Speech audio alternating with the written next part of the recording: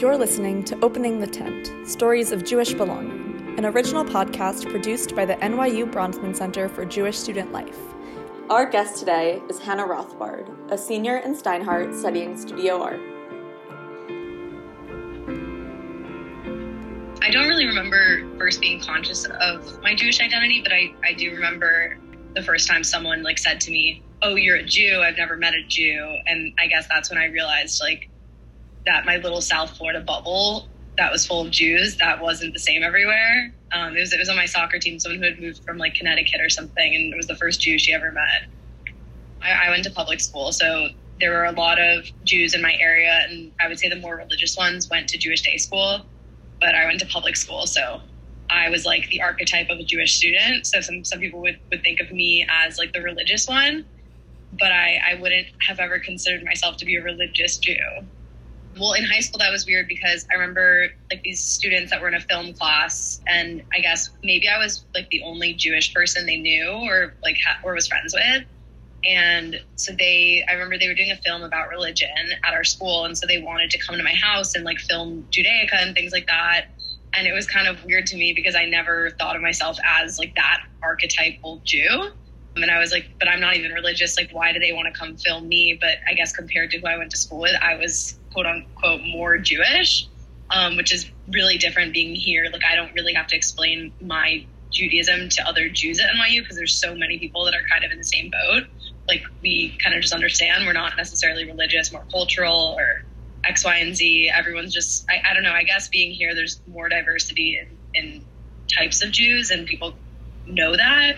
The only time I can think of, off the top of my head, was when I was promoting Havdalah Under the Stars, actually, with Hillel. And I remember going to KCAF, and I had never been to KCAF.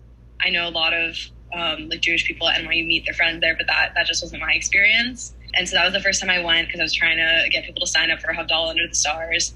And some Orthodox boys were talking in Hebrew to me, even though I didn't speak Hebrew. And they were kind of teasing me, basically poking fun at Hillel in general, not just me, but Hillel as being a non-Jewish organization because we're more social than religious. Mm-hmm. So that was a little weird, but I don't really remember how I responded. I didn't really give them my time. I was just okay, that's fine. But it's a community event, obviously, so it was aimed at all kinds of Jews.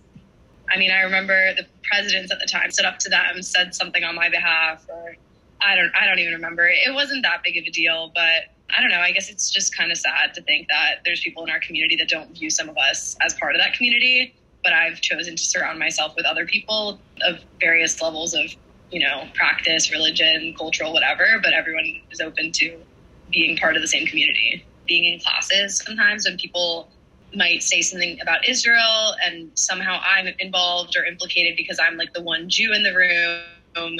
And even sometimes it's happened where they say something that you can tell they don't really know anything about, just copy and paste it from a wiki page. And being the only Jew in the room, I feel the responsibility to speak up. I feel when it comes to other Jews, there's not much I need from that. But I guess I've had some friends that I don't even know how to word it, but they've at times made jokes or casted me in this weird way as white and in a way negating my Jewish identity. And that's felt weird before. I remember a friend had made a comment. I said something, they're oh my God, that's such a white person thing to say. And I was actually, it's more something my Jewish mother would say.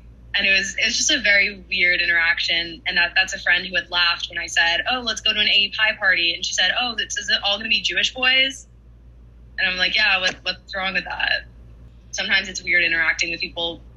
You're white when it serves them, you're Jewish when it serves them, but all in all, they're somewhat anti-Semitic, maybe without realizing it.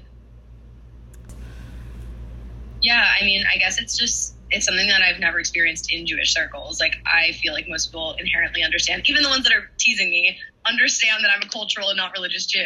It usually just goes without saying within Jewish circles. But yeah, it's definitely hard to explain to other people. I was having a really nice conversation with someone the other day who he was raised Christian, he converted to Judaism. So I feel he understood Judaism as a religion more, but found it really fascinating that to me as my culture, I understood it differently. So I guess it really just depends on who you're talking to and the knowledge they have about Judaism. Because I would say most people just have the assumption that it's a religion. Well, I mean, what I love about Bronfman is that it is so welcoming to people of all different levels of like observance. And so I'm like, once I met people and, had Shabbat dinner and stuff with everyone, I didn't feel outside of any circles. And I know that like just going to Shabbat dinners and not going to services was fine. No one was judging me for that.